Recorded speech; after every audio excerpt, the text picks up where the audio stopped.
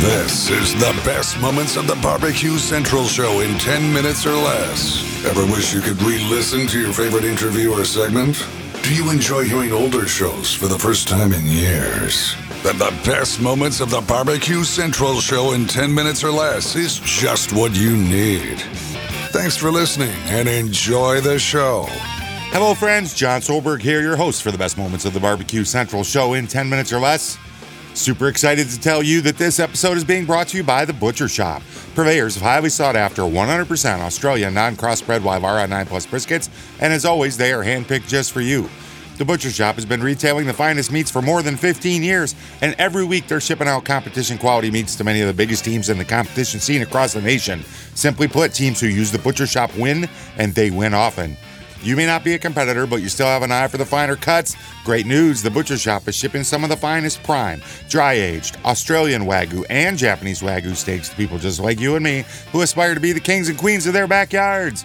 The Butcher Shop always has Berkshire, Compart Duroc, Allegiance Duroc, and Prairie Fresh all-natural pork in stock, and again, it is always handpicked for you. You might be saying, John, all that sounds great, but what about something different? I want to try something different. Rest easy knowing The Butcher Shop can get you an elk steak, maybe some ostrich. I don't even know what they can get you, but you can call them and find out, and I'll tell you how to do that in just a moment. But first, let's review. The best competition briskets? Check. The best pork selection? Check. Giving you better overall options to cook at home? Check. So give The Butcher Shop a call today, 850-458-8782. That's 850-458-8782. You mention the BBQ Central Show, and they're going to give you 10% off your entire order each and every time you call. The Butcher Shop, home of the 100% Australian non-crossbred Wyvara 9 Plus briskets. And today, let's take a trip back to 2018, and Greg's going to catch up with one of my faves, Fast Eddy. My next guest, one of the pellet cooker pioneers, creating the very popular FEC line of cookers. You might not know about him. This little fact, he's also an avid desert car racer. What?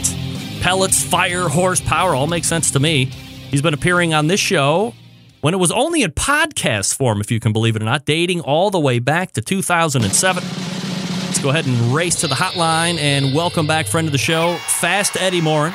Eddy, how are you, buddy?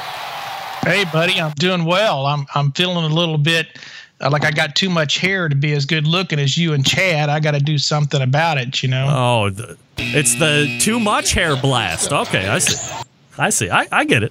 But you can't beat our movie star good looks. So, you know. No, I'm impressed. Yeah. I'm feeling out of touch here. That's definitely. All right. All right. So, Ed, you're still into this racing thing. What gives?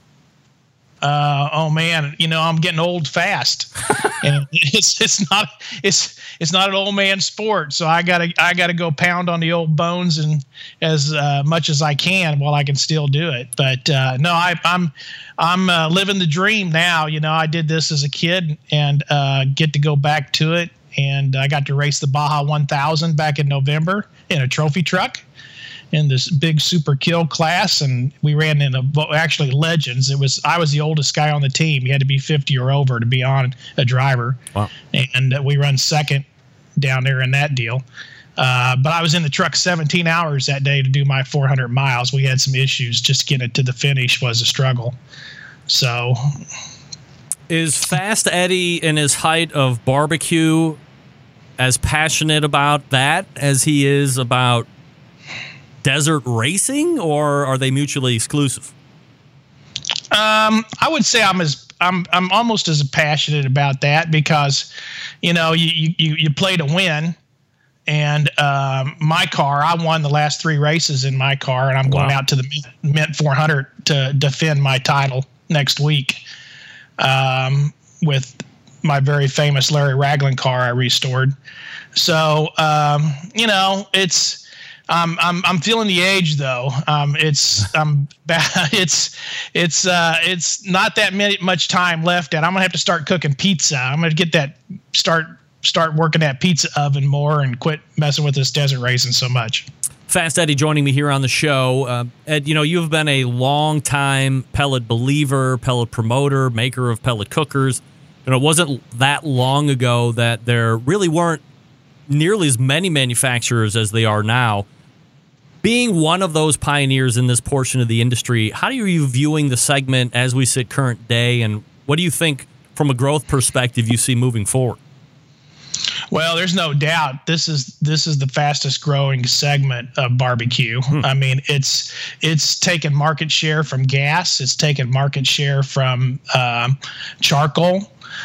People are finding out the convenience of it. Traeger, of course, with their the money and everything they've got behind them and all, is just killing it out there. And it's dragging the rest of us along with it, but it's amazing. I was just thinking about, when I first talked to Chad about pellet fired stuff, and he was the typical guy, I don't know, is that a fad kind of thing? And now look at him today, it's, but I remember talking to him, and just like all kinds of folks back in the day, and you get looked at like this stupid, crazy thing. And then there's all kinds of stories like that. People don't realize what they come along 25 years later. I mean, and now people are finding out what it's really all about. So aside from convenience, what do you think some of the biggest wins for somebody that's kind of teetering on the edge of going pellets versus something else?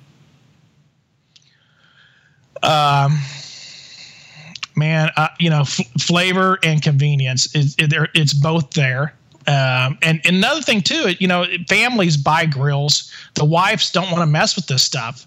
They want to go out and turn it on, turn it off, turn it on, turn it off.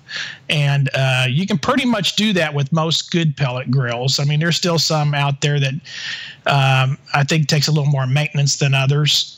We like to pride ourselves in that ours is pretty maintenance free compared to a lot of them. The fuel's going to be what I'm really concerned about in the pellet grill industry is probably all the different brands of fuel coming on board. Mm-hmm. And some of it's not very well made and got a lot of ash content to it.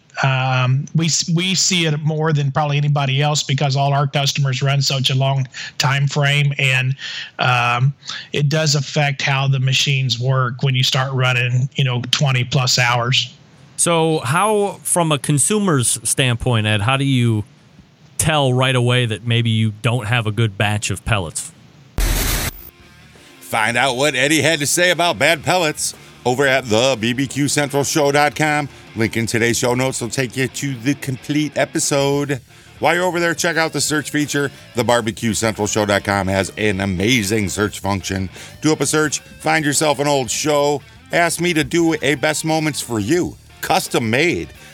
Not new for 2023, but I'm going to say, hey, new for 2023, custom best moments show. Love to hear from you.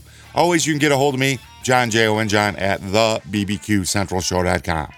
And until next time on the best moments of the Barbecue Central Show in 10 minutes or less, I'm your host, John Solberg. I can't wait to talk to you again soon.